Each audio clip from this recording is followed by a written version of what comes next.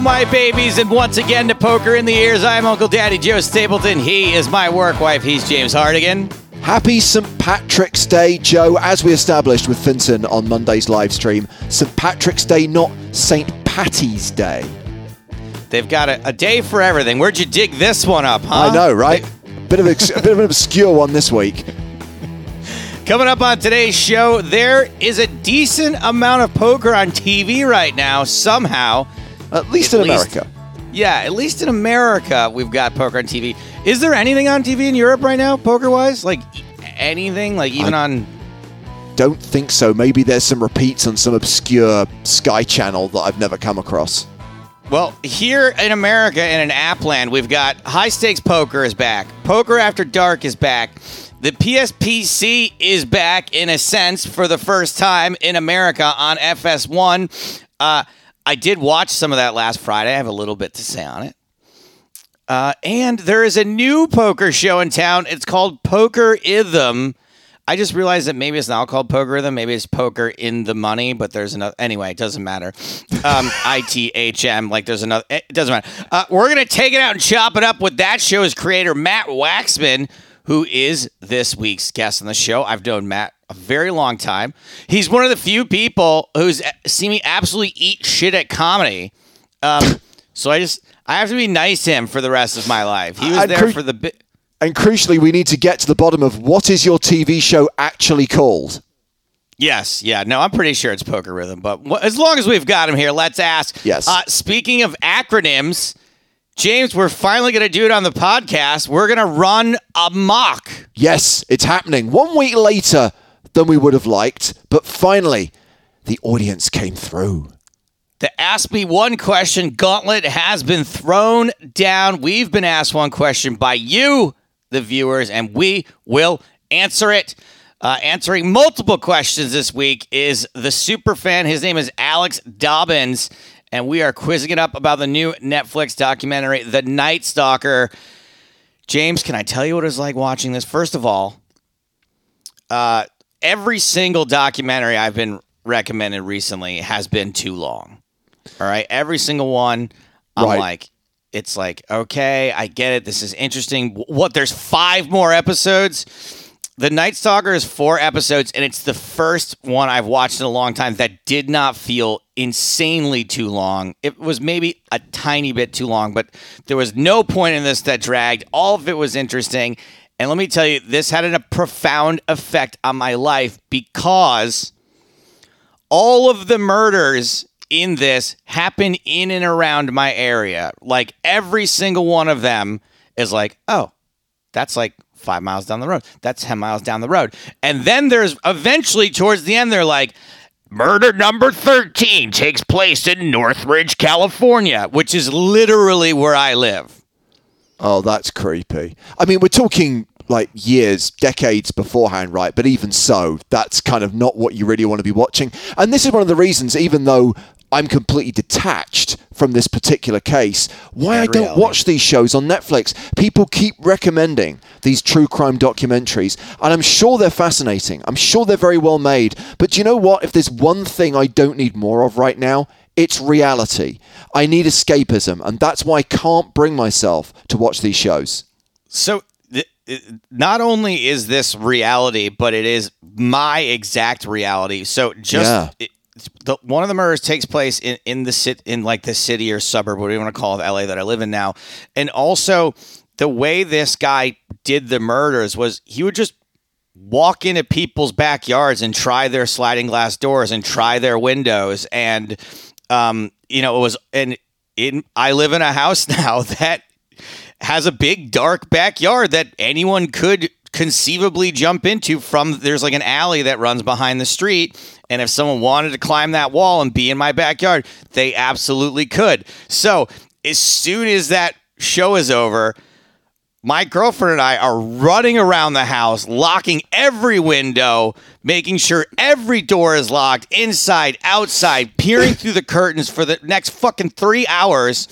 And then, you remember Caldwell used to work for PokerStars, a guy that John was worked him.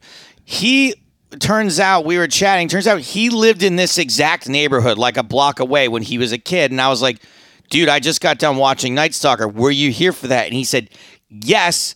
Not only did I live in the neighborhood at the exact time that murder took place, a few weeks before that, my dad ran some guy out of our backyard. Oh, my God. I mean, at this point, I have visions of you investing in like the world's most ridiculous CCTV/security system. I thought about it, and we have like a floodlight outside that, that's motion censored, but I don't turn it on because I feel like those kinds of things make you more scared. Yeah. Like, then it's every single time it turns on, you're like, what the fuck was that? Every single time. They have these videos now, these things that it pings your phone, right? Yeah. Whenever the camera gets, and I'm like, I just can't live my life like looking at my phone and seeing like 15 different things, as a raccoon, a rat, a squirrel, whatever. So I don't have any of that. But I for sure now, when I go to bed, every fucking window and every fucking door gets double and triple checked. I'm on lockdown now. Sure. Not only can I not go out of the house, no one else is getting in. And I absolutely understand what you're saying about not needing that paranoia fueled, but you have to appreciate the irony of you've just said that I don't want to spend my entire life looking at my phone. What is it that you actually do right now? I know that you probably won't. I don't tweet as much. I don't spend as much time doom scrolling. I just trade one addiction for another, right? Right. So I don't spend as much time on my phone now, but now it's like spending all my time on Etsy and eBay organizing fucking sports cards and figuring out how I'm going to pay off my credit cards this month, because that's my new obsession, is just like looking at little tiny men on pieces of paper, which I've actually cleaned up everything around here. I don't have anything to grab. I was going to show you. Yeah. So speaking of the sports card stuff, Top Shot. Yes. Has been happening. Every once in a while, I have like this little network of friends that'll be like, there's a Top Shot drop happening in half an hour. You go online, you click a thing, they assign you a number. Typically, they're only selling between 5 and 25,000 packs of these things. I managed to get a good lottery number, and I was given the privilege of being able to buy a $200 pack of Top Shot cards. By the way, just very quickly, Joe, cross-promotion alert. There is a piece that's just gone up on the PokerStars blog explaining the concept of NFTs, explaining what they are, how it works. So if you want to know where Joe Stapleton has been spending his money, check out the piece that's just gone live on the PokerStars blog. Excellent. Very good. Yeah. So every time I talk about it, by the way, more people get in line for these things. Don't do that. Don't do it. Don't sign up for NBA Top Shot. So I was given the privilege of buying one of these $200 packs. I think I've talked about it a little bit on some of the other broadcasts, and I didn't open it right away because I was seeing that the packs themselves are being sold. I could have resold it for $2,000. That's just so ridiculous. The bottom has got to fall out of this economy, right? There's no way this can be anything more than a fad. I think that it will suffer a drop. I don't know about the bottom falling out. Like, I do think that it will be a viable type of collector. All right, so here, just a quick side note. My friend Jam bought a Beeble, right? There's an digital artist named Beeble. Yes. And he bought 2 Beebles like a year ago. Beeble just sold one of his digital art pieces at auction at Christie's for $69 million. I saw it. I saw the live auction, or rather kind of a recap of the live auction on CNN. And again, I'm just staring at my screen thinking, people have lost their minds. And I get it, right? The last year has been particularly tough on everyone, but this is not the way to take out your frustrations.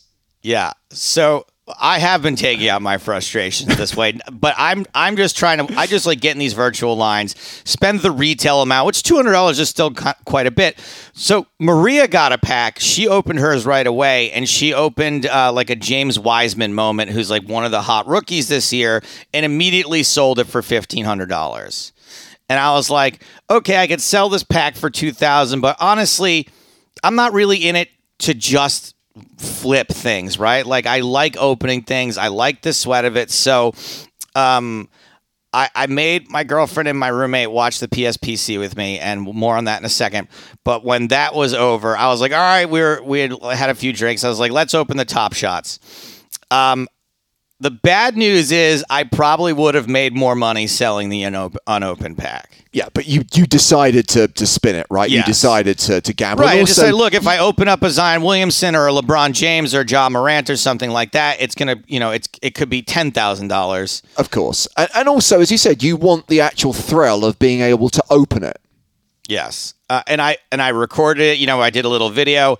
The bad news is also nothing. I didn't open anything worth like whooping and hollering in the video. I didn't have to post the video. The good news is I did get like some dunk by some rookie, an Italian guy that I never even heard of before.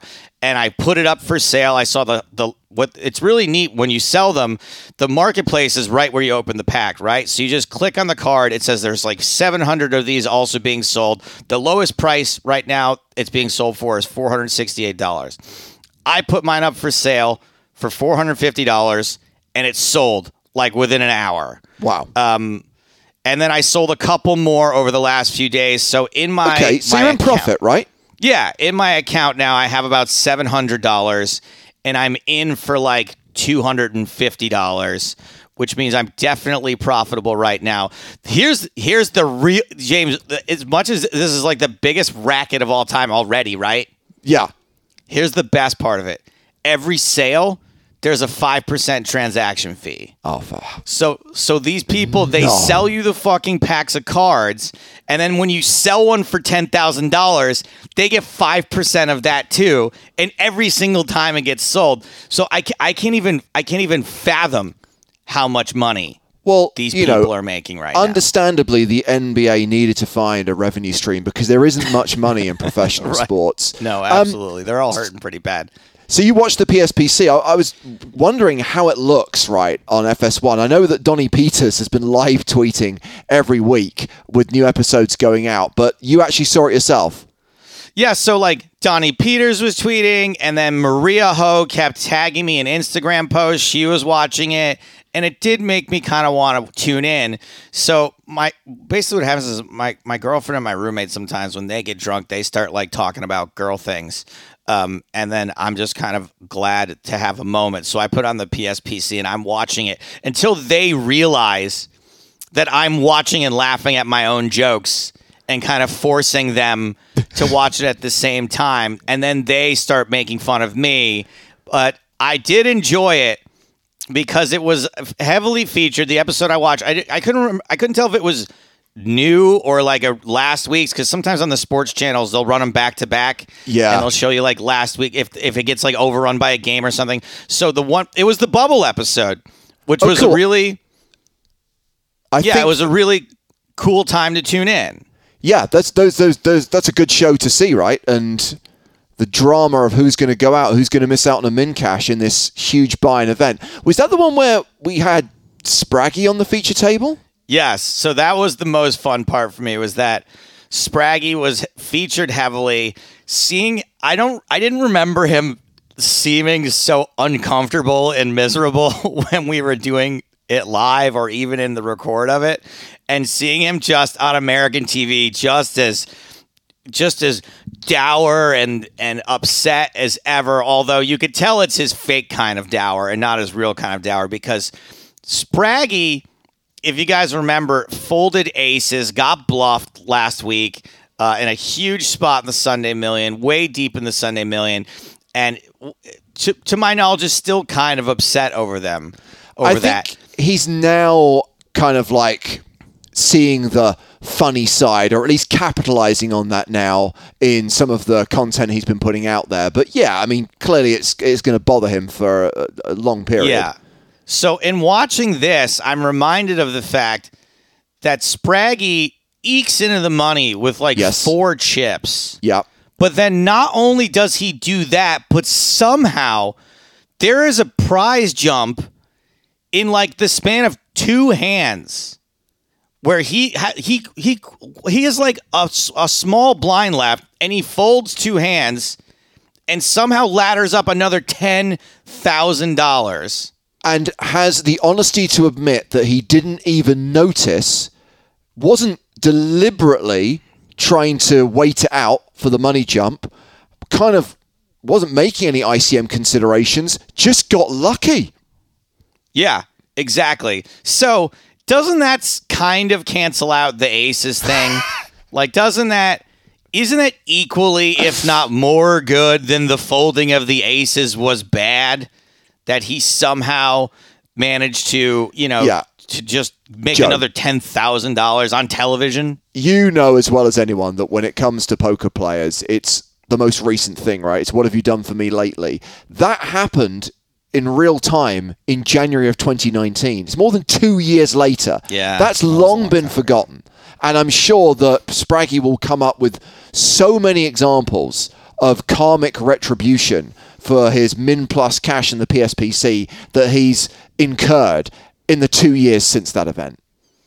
Yeah, that's probably true. What have you done for me lately? That's how it works for all things in life. I don't know. It's pretty hard to whenever something bad happens to you to be like, well, all these other good things happen. I'm just looking for the positive.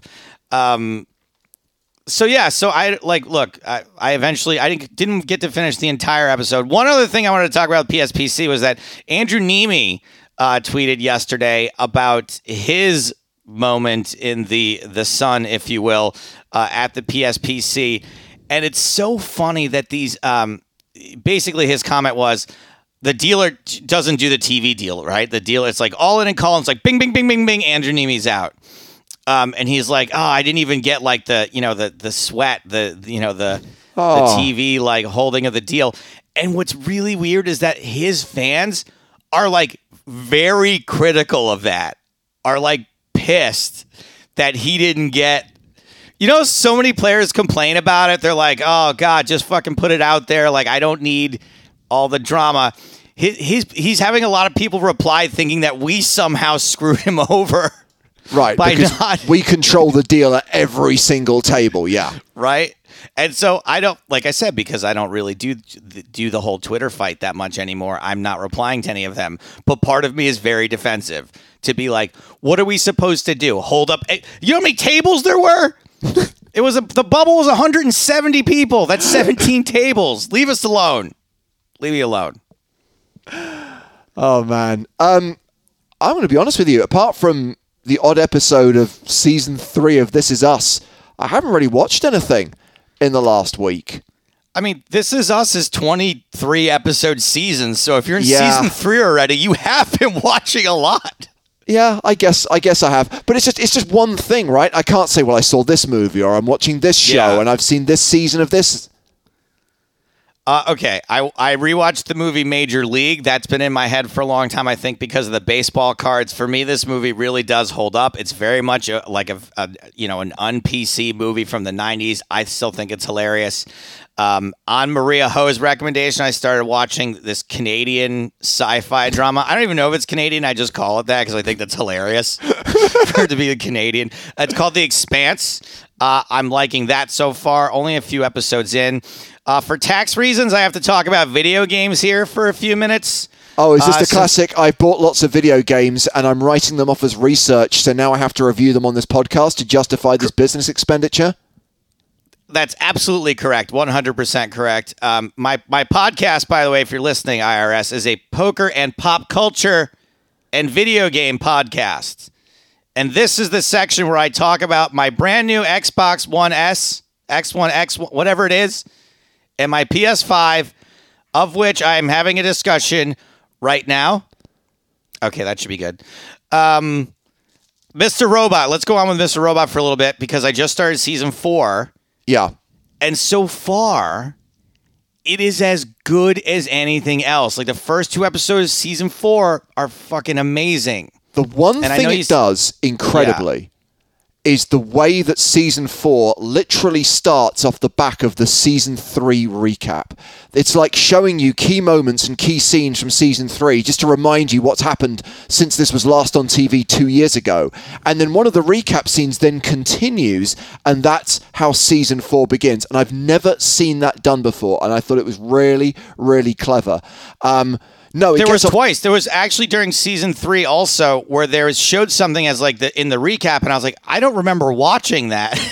And then it continued on. Yeah, really cool. I know we don't do a ton of politics on this show, and I won't. But what I will say is there's a couple of things where they get politicalness, and it's so on the nose that I can't even believe it. It might be more on the nose than any comedy show, any comedian who like went after politicians in those years.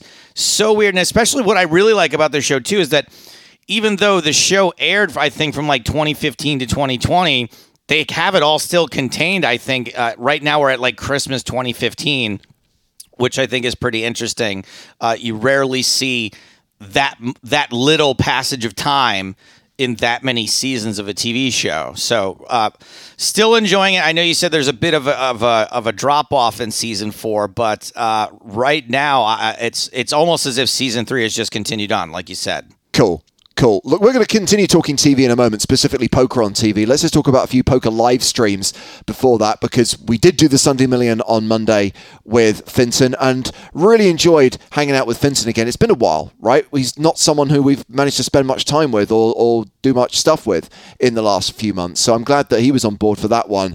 And of course, have to give it one last big push, the Sunday Million anniversary stream, which we're going to be doing next Tuesday. Huge guarantee, 7-figure scores for the winner and the runner-up. So a reminder that is going to be on Tuesday rather than Monday.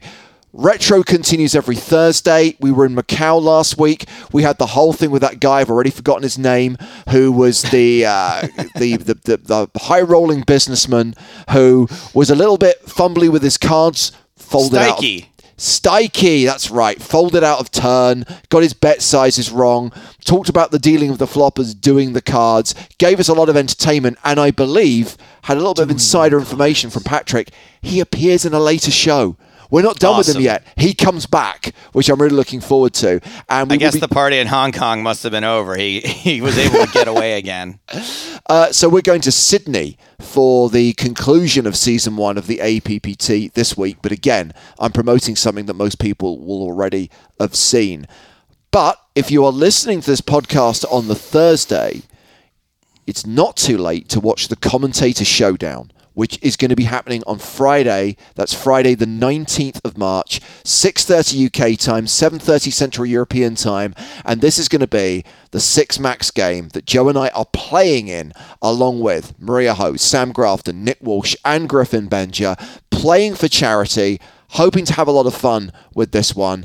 And that is going to be streamed live and cards up this coming Friday. Something a bit different, I guess, Joe. And I think, woe is us. It's not like properly working for a living, but maybe a harder task than some of the stuff we do, where you're trying to be one of the players and trying to kind of, actually focus on the game, but still having to anchor a show and commentate at the same time.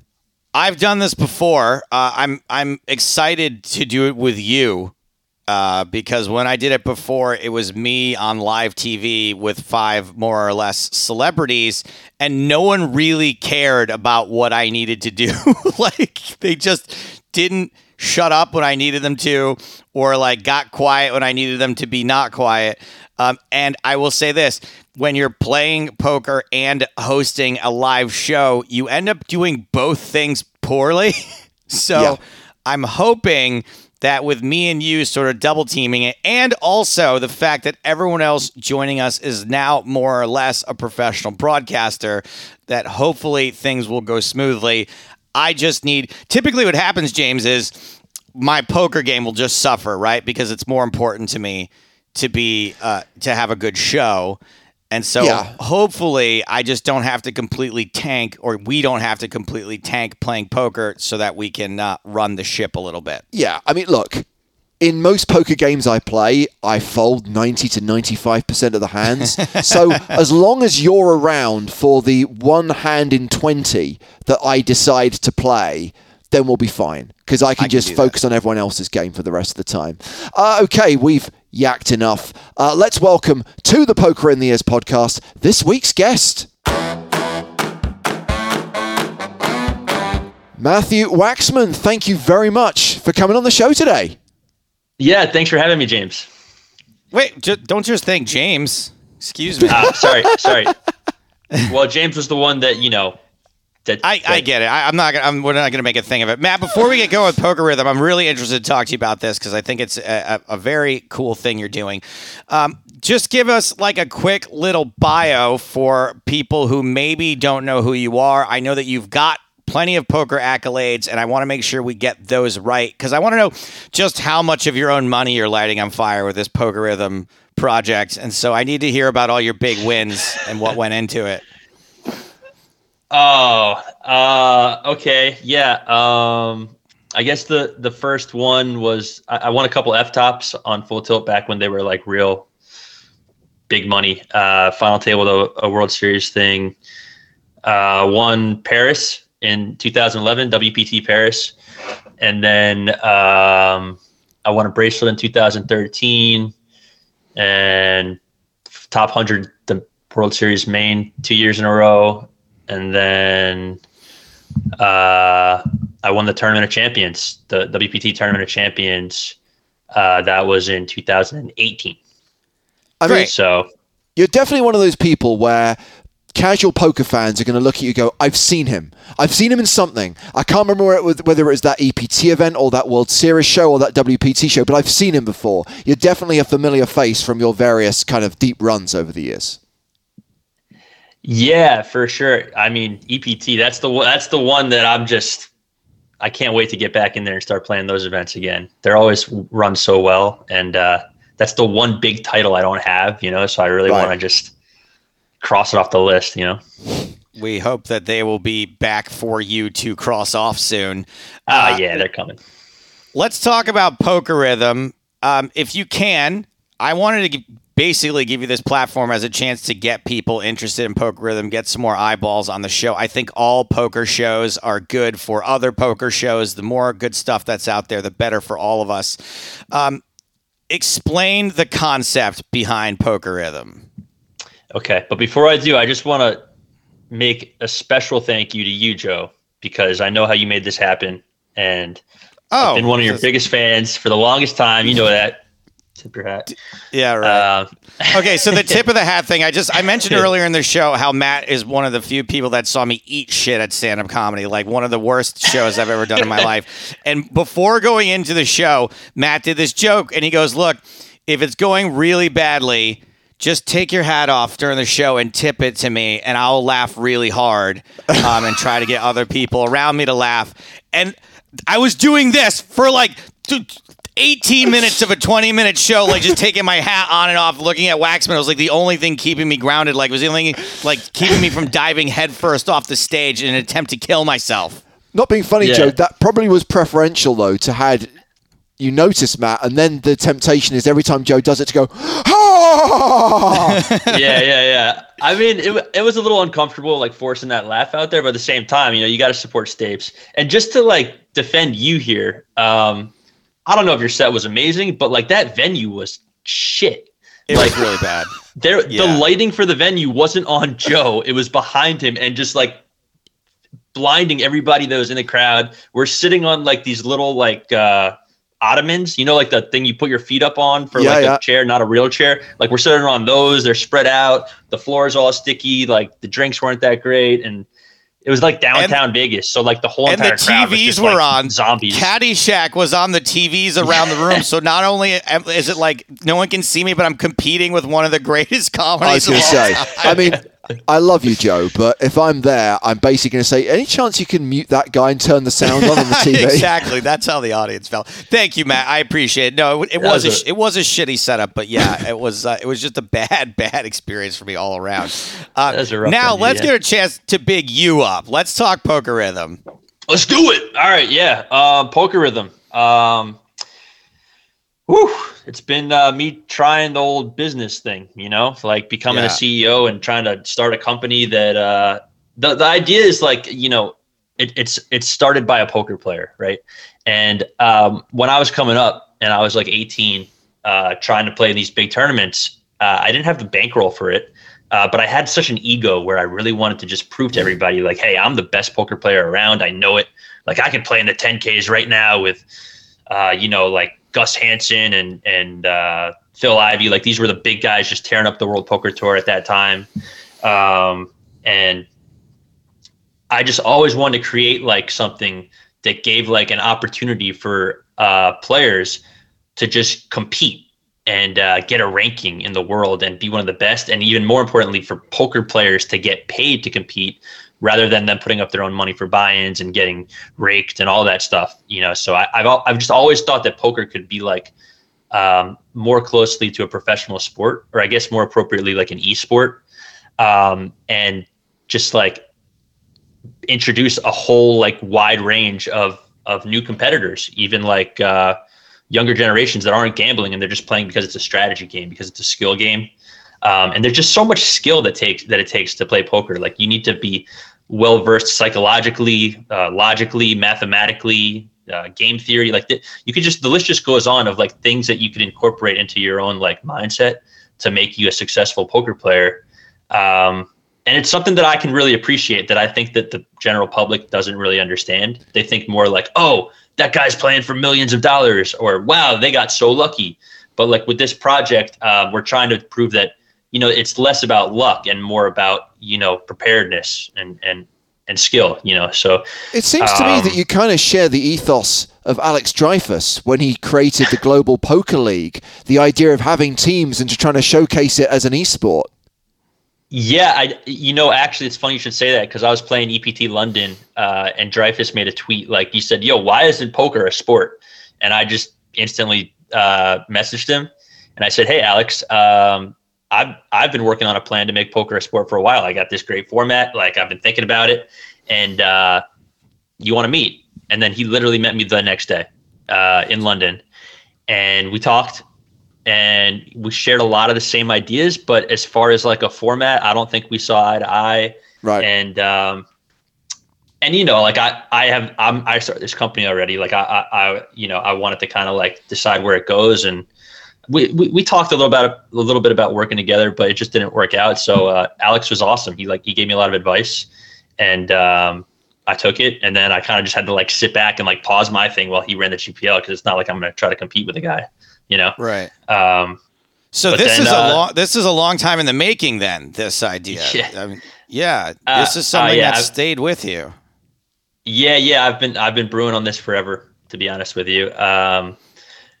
We started the development on this thing in February of 2018, but I had already planned it. I already applied for a patent probably back in 2016 for some of our we got the patent, by the way, which took like 3 or 4 years. Good for you. Yeah. So like this thing's been brewing forever. I'm like all in on this, and it's fun because like I know what it could be. But it's rough because there's just so much you don't know about business, and like just trying to do this. Like I think back now about when I was playing professional poker, and I used to tell people that was tough. Like, dude, what I would do to be able to just study PioSolver right now and just be able to just like my responsibility being like book some airfare for the next day. You know, I would love that. I can't wait to go back to just playing poker and being able to just promote my company, and like hopefully we'll get the right business guys to be, you know, pushing things along. Yeah. But it's just funny. It's a humbling. So for anyone who hasn't seen it or come across it or knows the concept, Matt, give us the pitch in a nutshell. What is the format? How does it work? All right. It's team duplicate poker. So we have a 4-handed sit and go. Well, no. Sorry. We have a 4-team match, right? And these 4 teams are competing against each other, and there's 4 completely different tables. All of these tables are completely isolated from each other. And basically what we do is we preset the cards with random cards. We don't make up the hands or the boards, but they're randomized. And we deal out the exact same hands to each of these players, so that one representative from each team gets that distribution of cards. So basically it's like a level playing field. Every single team is going to get to play the same cards against the same cards. And we do 4 different tables. We update it on a scoreboard at the bottom of the screen. So by the end of the match, you're going to actually see like what team played their cards the best. Oh, that's interesting. Okay. So I watched an episode last night, episode 10. A couple of questions I had for this were just to reiterate. So the hands are randomly generated. They're not specifically set up hands. They're nothing like that. They're not made for TV, not made to look good. It's just that whatever it is, like the first bunch of hands get generated, and then they are replicated later on, basically, right?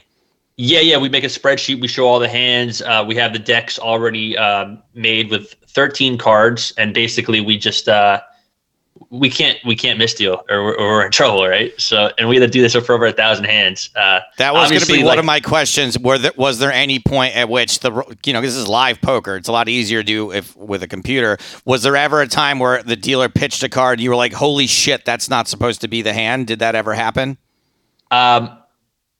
No, but the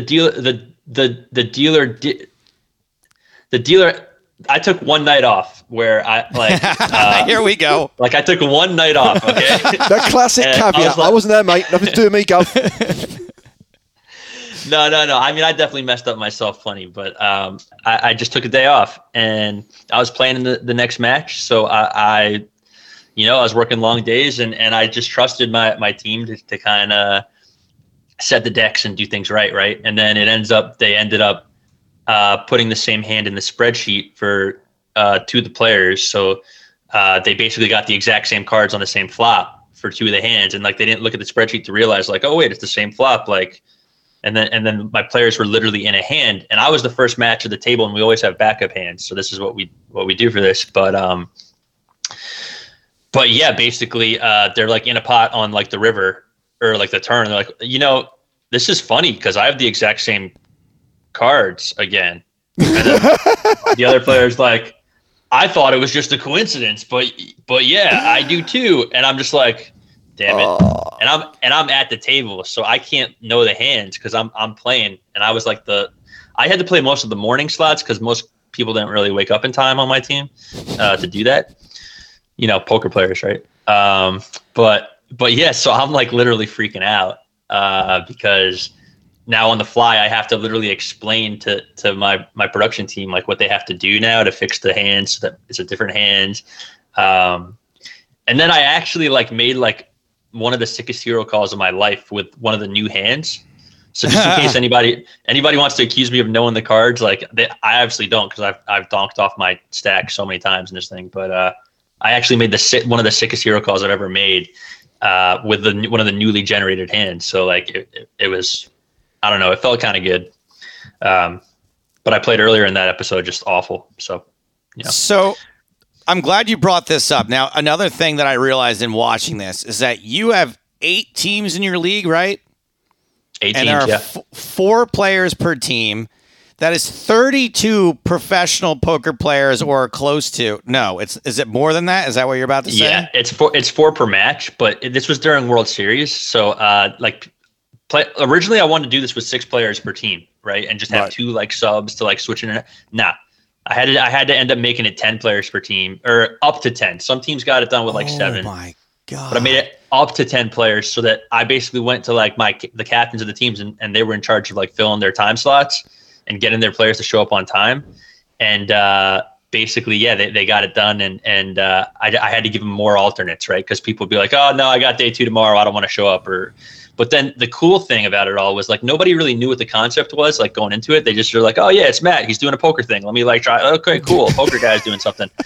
And then it was hard to get these seats filled. I was like literally stressing it and like texting people like, yo, can you do this? But then literally after like the first 5 matches, all the pros loved it. And they were just like, dude, this is so cool. Like we love this format. We can't wait to come back. And like, I had guys on my own team that were like fighting over seats. So I was like, all right, well, I guess I just won't play like this week because everybody wants to play. So it was way easier to get those seats filled towards the end of the season. And I guess that was like some great feedback, right? Like, that the players enjoy it. And a lot of people are like asking if they could play in the next season. And all my pros are like, yeah, we're happy to help you in any way. Like we can't wait to play in the next one. So you're shooting in Vegas, right? Which gives you, I guess, a decent starting point, gives you a decent pool of potential players. Yeah, exactly. That's the one time you get all these like bigger name like my friends at least that would be happy to help. They're all together, right? Yeah. We're a startup, so it's not like I could afford to just be paying like people to fly over from Europe and all around the country and just and expense that, right? But they're already in Vegas, and I'm just like, hey, tournaments don't start till 1. You want to come in at 10 and play for 30 minutes? I got this new poker concept. And they're like, oh, okay, yeah, sure. Okay, so logistically, obviously a total nightmare, but 30 minutes is what you're asking for them. So that's how long it takes you to shoot. 16 hands per table? Yep, 16 hands per table. So you come in, you have them, when all is said and done, they're in there for, I guess, probably an hour, right? So the way that this works, the one thing that I just want to clarify for myself is you call it the snake. And does that just mean that the way you jump from table to table and show each hand? And then so we do 16 hands in snake. So it'll be hand 1, table 1, hand 2, table 2, hand 2, table 3. Sorry, hand 1. See, I'm already fucking it up. Yeah, I could never work for you. And then you show all 16 hands at a featured table. Yeah, so that was a little adjustment that we made. I think it makes sense because we could kind of build a story, build suspense, talk about some stats. But yeah, it's a snake, just like a fantasy football draft. You go table 1, table 2, table 3. Stay on table 3 for the next hand. Table 2, table 1, 1, 2, 3, 3, 2, 1. Got 1, 2, 3. it. And then we have what we call our featured table, which we'll kind of just like pick a table that was kind of exciting for one reason or another, and then we'll literally just show that one all 16 hands through. So by this point, you kind of already remember the 16 hands from the last 3 tables, and now you get to see these pros, and you can almost like anticipate it. Like last week, there was like a hand where they got aces and they just stole the blinds pre every single time, and we're like, oh, but at this table, the aces are going to see a flop. Like we hope we see some action. So you can just kind of like anticipate the hands that are coming up and like wonder how, like if there's a cooler like ace king against tens and everyone gets stacked, like you might wonder like if that happens to the feature table. Maybe if you have like a chatty table that's like really funny, we'll put that one in the feature or something like that. But it's like a way to kind of build suspense and make it more enjoyable for the viewers.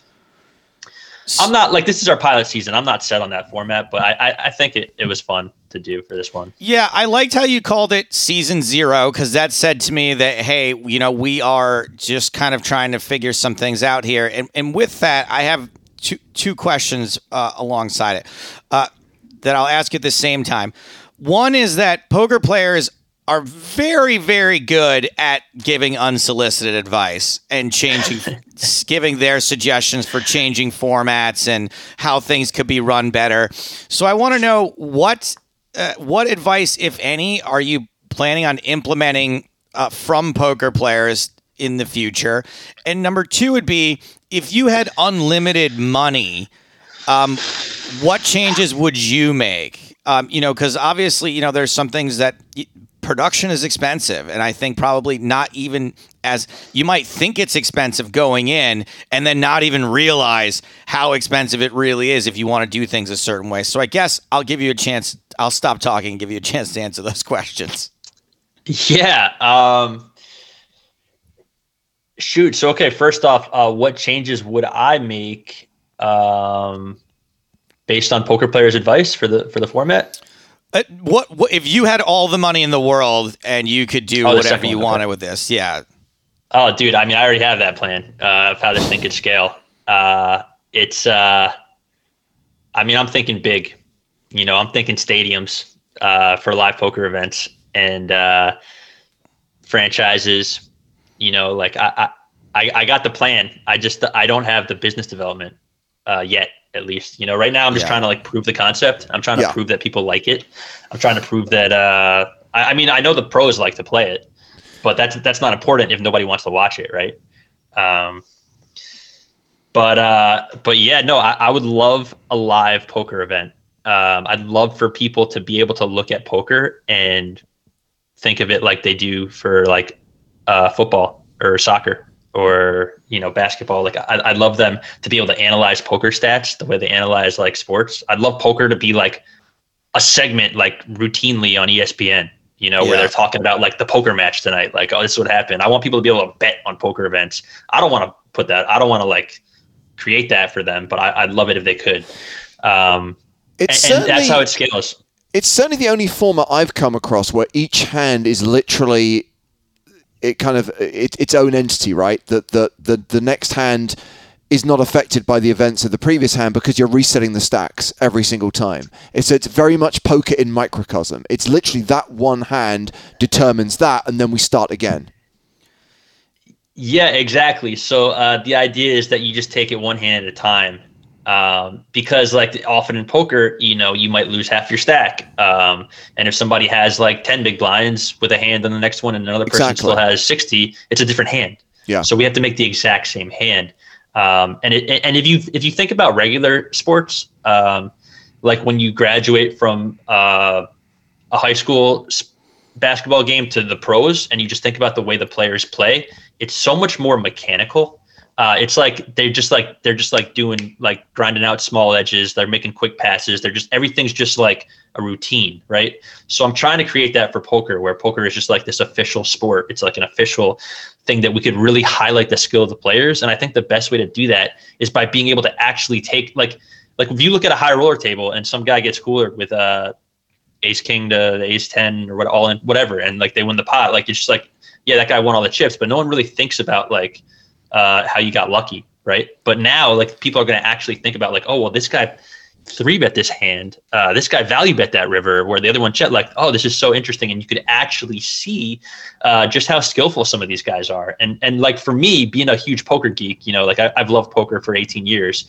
I love watching my own show. But I might be biased, right? But I just enjoy great. Like, yeah, I'm just trying to think of how I could like share that enthusiasm with as many people. I think that the show is a great advertisement for chaos theory, also, and just how one slight variation of how it was really interesting to watch how like.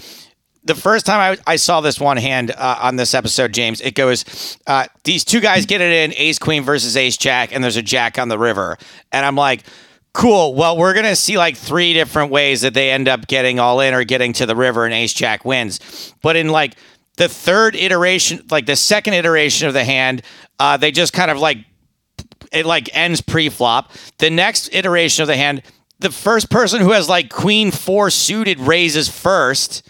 And like ace queen never ends up in the hand to begin with. Right. It's really pretty interesting seeing just how many different ways the same hand can play out, like a multiverse kind of thing. Yeah. I like poker multiverse. That's exactly what it is, right? I mean, a question I can't believe we haven't asked yet, and it's kind of the last thing I was going to ask, Matt, is how difficult has it been to film this over the last 12 months with all of the restrictions on everyone's lives?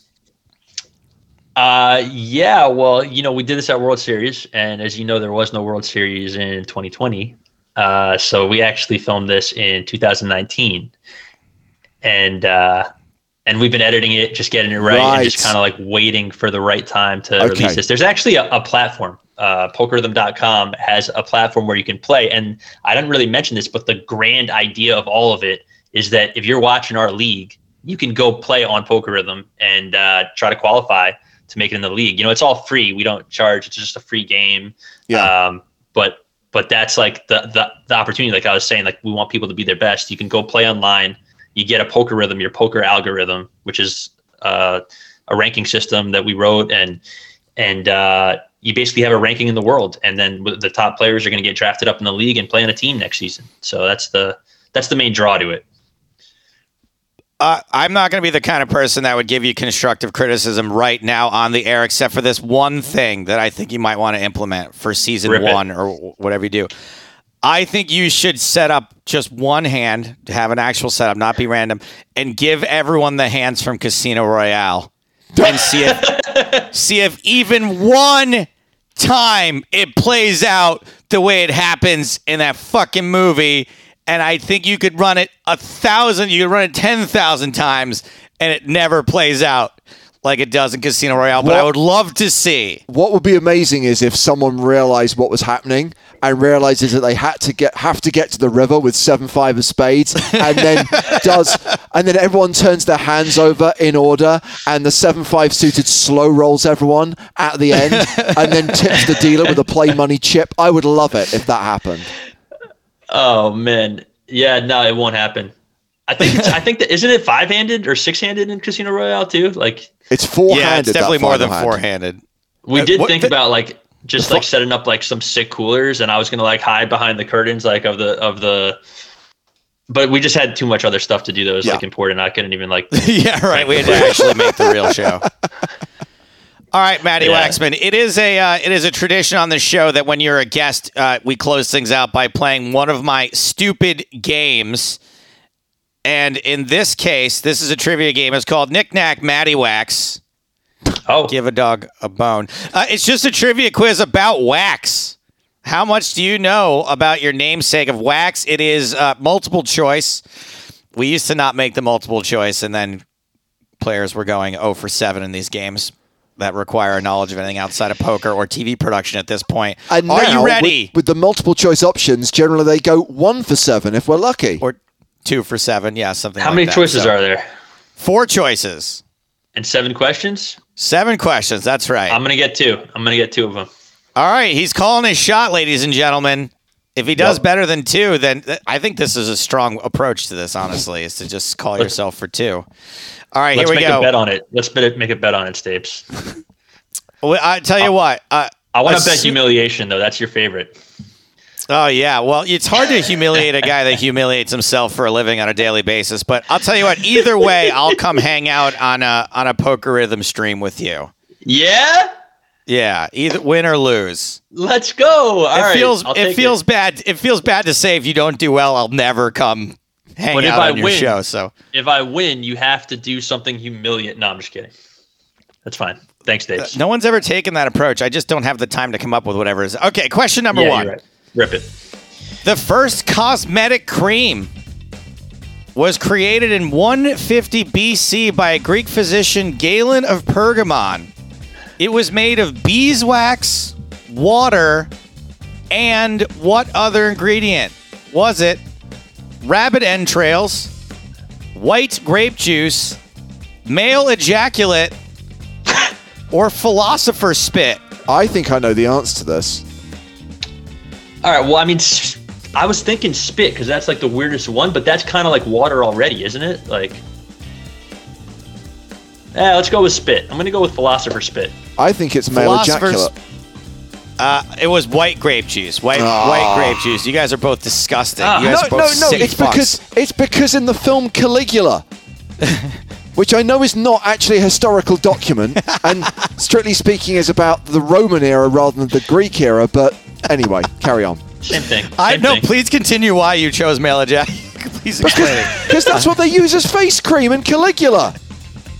I knew that would get somebody. I just didn't think anyone would go with philosopher's spit. Okay, I question thought number they were just 2. like, they'd have it and they'd be like, all right, and then like they do the makeup on I don't know, whatever. I thought it'd be the weirdest answer because like the one that it definitely wouldn't be because you're trying to trick me. I don't know. All right, I got to get 2 out of 6. All right, no problem. Question. That's right. You plenty of. That was just a warm up. Question number 2. In the infamous wax on, wax off scene I from got the this. Karate Kid, what kind of car is Daniel Russo learning karate on? Is it a Ford Super Deluxe, a Chevy Yellow. 3100, a Buick Roadmaster, or a 1948 DeLorean pickup? Okay, it's not a DeLorean. It's a Buick. It think was it's a a Buick. Ford Super Deluxe. Come on. I knew it wasn't a Chevy. That one's Damn, one I of was the watching harder Cobra ones. Kai too. Yeah. Question number 3.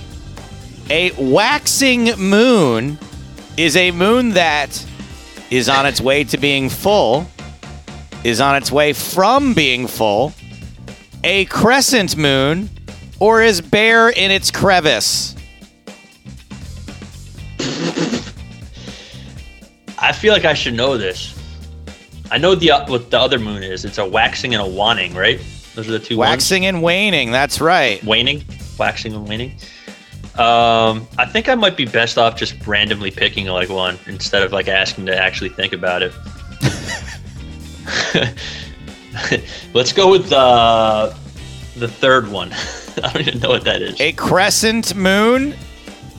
A waxing moon is the opposite of a waning moon, and a waning moon is one that's on its way from being full. So it is on its way to being full as a waxing moon. So I got it wrong? Correct. Correct. You got it wrong. As in correct, you got it wrong. Incorrect answer. All right, here we go. Question. Yes, so just to be James. clear, You now need to get 1 out of the next 2 questions. Well, in order, 2 out of 4, right? Okay, you need 50% run rate. Yeah. I'm going to wait till the last 2, and then I'm going to get them both. Okay. All right. Question number 4. Hold on, let me get on Google. How did real-life gangster Irving Wexler end up with the nickname Waxy Gordon? Is it from whacking people? Was it that he was hard of hearing? Was it from picking people's pockets? Or was it that he just loved chilling out at home in the bath with an assortment of aromatic candles? I'm going to go with I'm between hard of hearing and picking pockets, to be honest with you. I'll give you this. You have narrowed it down to 2. One of the answers you have chosen is correct. Ooh, so You're I just now did like flipping. my 50-50. All right, now I'll use my 50-50 like they have in Millionaire. No, all right. I'm going to go with picking pockets. Picking pockets is correct. They said he was so good at it. It was like their pockets were full of wax. Question number 5. Speaking of whacking people, there were between 92 and 93 deaths on The Sopranos. How many of those weren't wax? Meaning, how many people were not murdered of those 92 or 93 deaths? It's kind of unclear whether it's 92 or 93.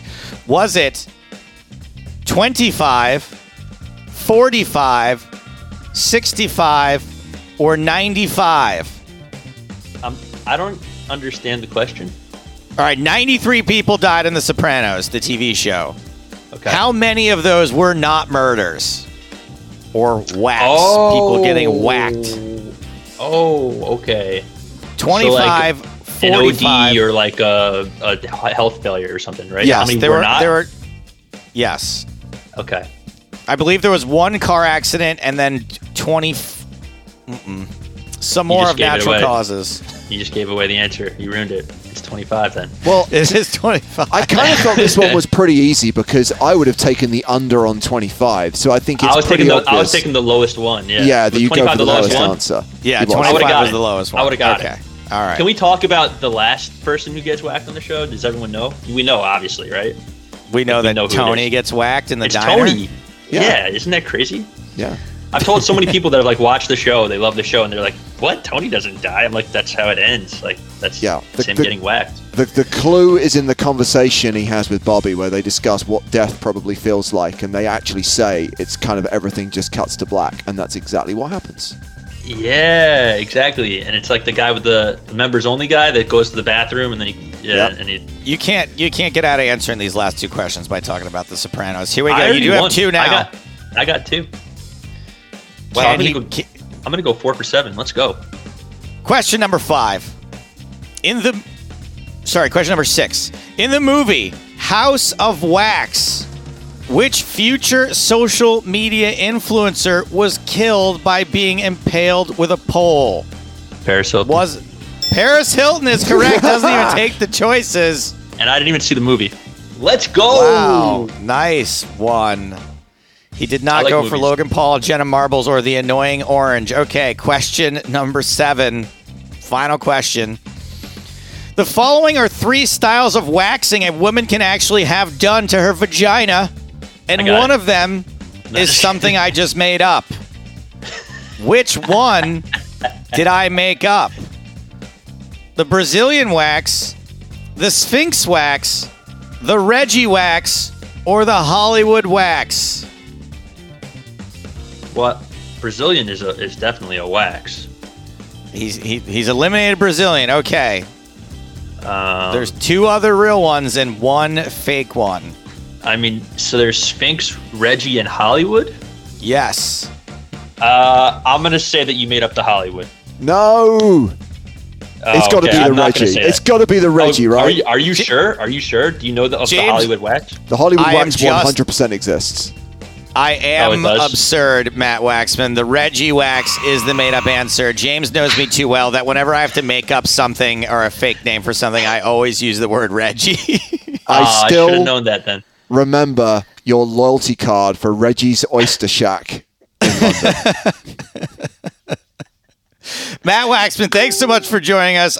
Poker Rhythm, I had a good time watching. I'm going to have an even better time participating, I think, eventually at some point.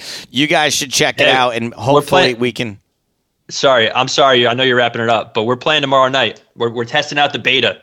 It's not, the game's not complete, but if you want to play the game, tomorrow, Thursday night, 9 Eastern, you can jump in there, join our Discord if you want. PokerRhythm.com.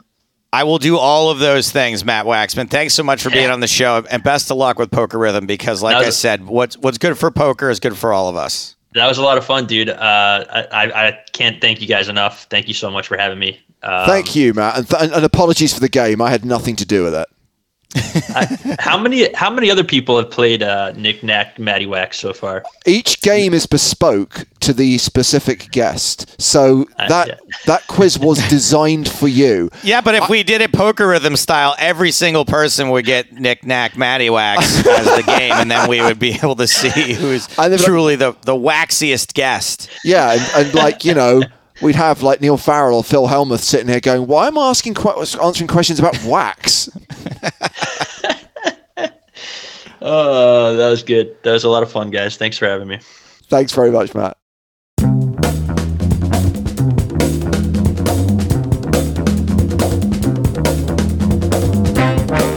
It is time to run amok. Okay, before we do this, let me just stop the music and reset. We need to talk about the hashtag. And this is one of the disadvantages with me taking an executive decision without doing my research and without consulting our in-house social media department. Look, it's too late now. I'm not going to change it again. But I have discovered there's a lot of tweets on our timeline that aren't about our podcast, because PITE also stands for Provincial Institute for Teacher Education.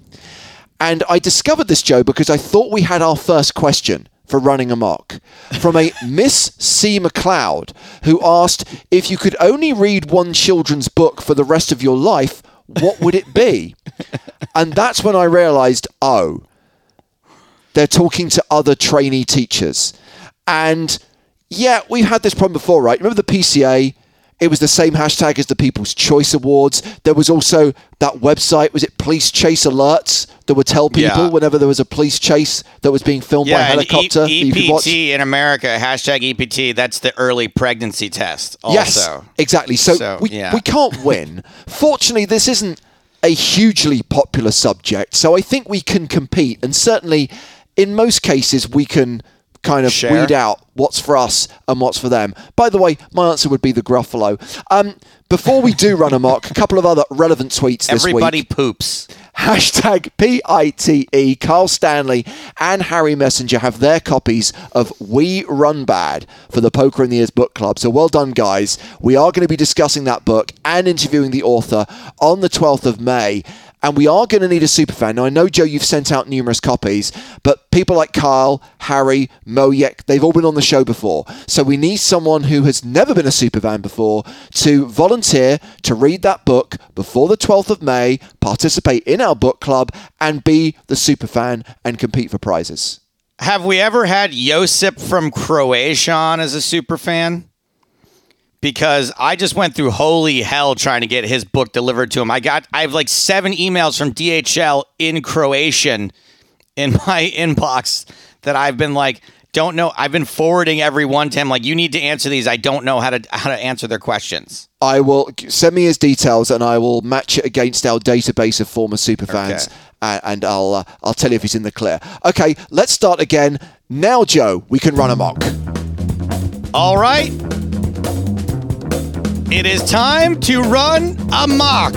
Now, our genuine single question for the week, because that's how it works. Ask me one question. It's like an AMA, but with one question. And it comes from Martin Nosadol, who seems to think that the word question is spelled with a K, because he tagged it AMOK. Doesn't matter.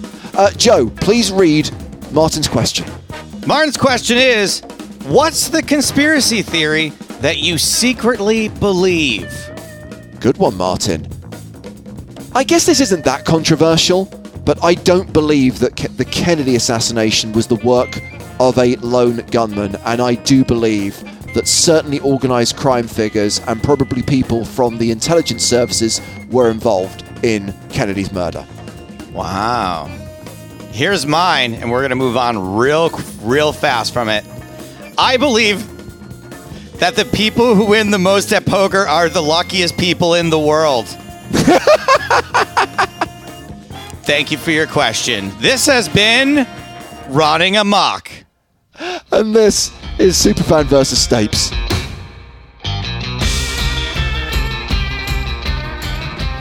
And we say hello to this week's Superfan. Say hi to Alex Dobbins. Hi. Hello, gentlemen. How are we doing? Good. How are you, buddy? What's up, man? I'm all good. I'm good. Well, thank you very much. He makes me miss living in Europe. I feel like this was the kind of lad I was hanging out with when I lived over there. Wow, I'm in Kiev. I'm in Kiev, Ukraine right now, which is pretty random. Very random. Yeah, and I'm visiting my partner. My partner's from Moscow, so we couldn't see each other in the UK or Russia, so we're meeting up in Ukraine. So I was going to say, that's romantic. Meeting halfway, not quite halfway. In fact, more kind of in her favour. But anyway, glad you can be with us today, joining us from Ukraine. But obviously, you spend most of your time in the UK. What part of the United Kingdom are you from? Wiltshire, farmland. Don't know if you're familiar with that area. Yes, yes, I know it. Being a city boy, it's not really on my radar, but I know where it is on a map. I could point approximately at where Wiltshire is. Southwest UK. I used to live right off of Wiltshire in LA, so pretty much the same. Basically the same place. And to use the time-honoured question, what is your deal, bro? Tell us about yourself. Well, been doing a lot of backpacking the last few years. Went to Southeast Asia, did South America. That would kind of be my dream, I think, actually, to like live in Thailand, playing poker. I think that's a lot of people would love to do that, just full time out there. Currently working for a telecommunications company as a store manager down in Somerset in the UK, on furlough at the moment, living that furlough life because of the lockdown. So I haven't been at work for about 3 months. But yeah, in Ukraine now. With my partner, going to go to Chernobyl tomorrow on a tour, which is pretty exciting. It's good we did this today because I might not be here tomorrow. Oh, I mean, no, don't worry. It'll just take you 30 years to die from whatever will happen tomorrow. So that's pretty cool. In terms of like poker, God, I've been watching you guys since like 2014. Oh, wow. I think it was on Channel 4. You go back many years. Yes, it would have been Channel 4 because I was going to ask that, Channel with everything that the last 12 months has kind of delivered, whether in addition to traveling around the world, you'd also just found yourself consuming far too many hours of poker content, reliving old TV shows, old live streams, old episodes of this podcast. But actually, you've been with us for near enough a decade. No, it's back. I think it was like Tuesday nights. I used to set my Skybox to record. Watching like EPT, Barcelona, or Monte Carlo, Shark Cage as well. That was good fun, right? Yeah. Those were great shows. I mean, that kind of got me into poker. Cool. I mean, people still ask because obviously we've got the PSPC on TV in the States right now. Now that aired on Channel 4 last spring. So people are like, well, when is it going to be back on Channel 4? And it's like, well, we haven't been able to film anything since then for obvious reasons. But, we welcome the day that live poker returns and welcome the opportunity to make more TV shows. Talking of TV shows, you have chosen the Netflix series Night Stalker as your special subject.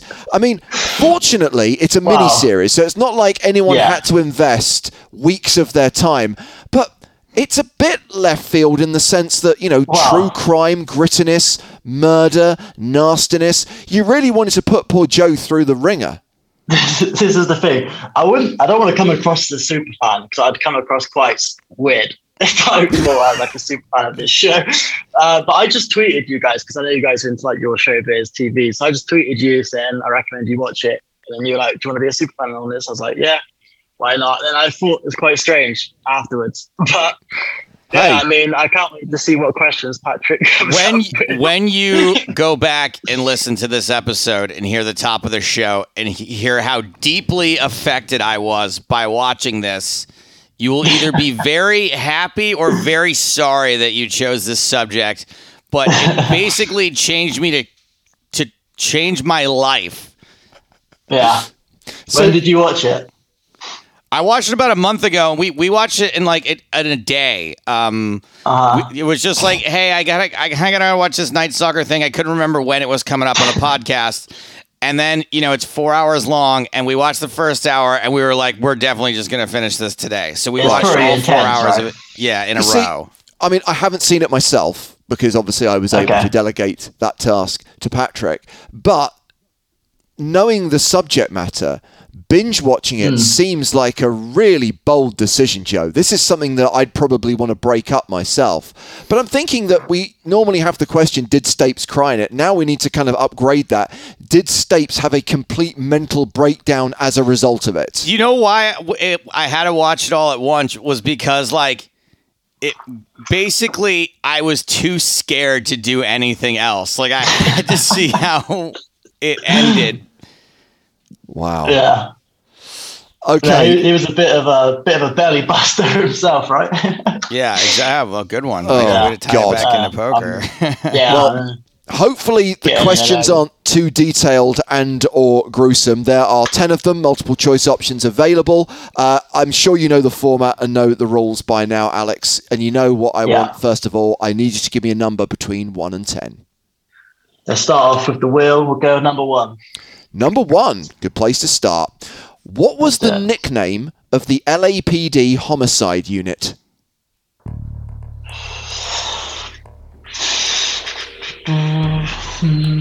Asking multiple choice. That's probably going to happen a lot. Okay, that's fine. Your options are the Bulldogs, the Terriers, the Wasps, or the Tigers. Grr. Okay. I'm going to go with the Bulldogs. It is the Bulldogs for 1 point, and you're on the board. And Joe, very simply, you can have anything from 2 through 10. I'm going to bookend it and go 10 with this one. Love it. Which state of the United States of America was Richard Ramirez born in? I'm going to go for it here. I'm going to go for it and try to go for 2 points. Arizona. Incorrect. The answer was Texas. I would Okay. have said the same answer as you there, Stapes. And interestingly, had you taken the options, A would have been Arizona, so you would have been was fine. there. Okay. Yeah. Right. 2 through 9 available. 7. Always coming 7. What band did Richard Ramirez have on his hat? AC/DC. AC/DC for 2 points. And Joe, it's your question. All right, question 2, please. This is normally the point where you go, I would have got that one. I would have gotten that one. It's like the very first thing in the entire series is talking about this AC/DC hat. Okay, well, I'm sure question 2 is going to be just as easy. What was the name of the first victim in the documentary? I want to say it was Elena, but I'll take the choices. Is it Maxine Zazara, Maria Hernandez, Sai-Lin Yu, or Dale Okazaki? Apologies if I pronounce any of those appallingly. Well, Maria Hernandez was pretty early on, and I can't remember if she's the one that actually... I'm going to say Maria Hernandez. No, it was Dale Okazaki. Sorry, Okazaki. Anywho. Your next question. You've yet to score a point, by the way, Joe. Alex, you can have 3, 4, 5, 6, 8, or 9. 4. Question 4. What tattoo did the Night Stalker have on his palm?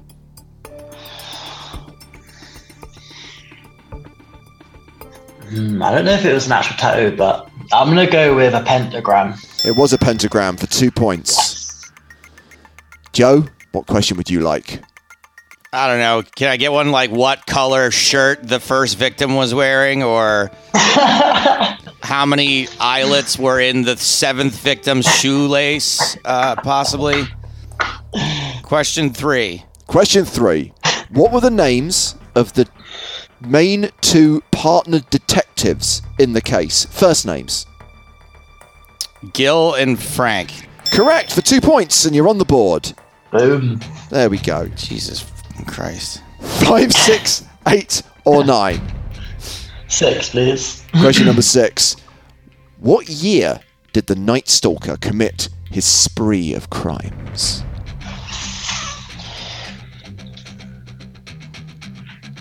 $1985. Correct for 2 points. Yes. Joe, 5, 8, or 9. Strong. 5, please. Which state was Richard Ramirez returning from on the day of his capture? Arizona. Correct for 2 points. Just keep saying Arizona. Come up at some point. Okay, 8 or 9, and they are both year-based questions. Oh. Is it me now, right? I'll It go is, with 8. 8. Yeah. What year was Richard Ramirez born in? Oof. Yeah, I'm going to need the multiple choice on that one. 1950, 1955, 1960, or 1965? This is a complete guess. I'm going to go with 55. It was 1960. Joe, I recommend you go for 2 here. What year did Richard Ramirez die?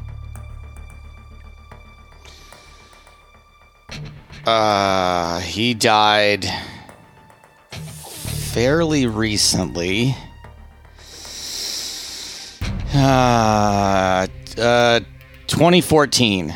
Oh, so close. 2013 was the answer. But to be brutally honest, 2 points would have given you a score of 6. Alex, for you, it is always coming 7. That was your score. You are a winner. Congratulations for taking down Superfan versus Stapes. And we are going to make sure that you get a Sunday Million ticket plus some PokerStars swag. Awesome. Well, hopefully I can get a deep run and get on the Twitch stream. Absolutely. Oh, That's yeah, what I want to see. We're still waiting for it. Now, granted, we don't start streaming when there's like the last 70-odd players left from a starting field of 10,000+, right? So I know it's a slim chance, but one day that we're going to have the perfect storm. We're going to have a podcast superfan who won the quiz, who won a ticket, who makes day 2, who we then cover on the stream. That is absolutely going to happen one day. Yeah. Well, I played one MTT, and it was like $150 buy, and I satellite into it. I don't think I won a hand, but hopefully I can do better this time. Well, there you go. It's real hard at my levels, you know. I'm like a low stakes player. When you jump up, it's crazy, the difference. Well, they talk about beginner's luck. Maybe in your case, it'll be second time luck. And we do wish you good fortune in the Sunday Million. Alex, thank you so much for taking the time to join us on the show today. No problem. Cheers, guys.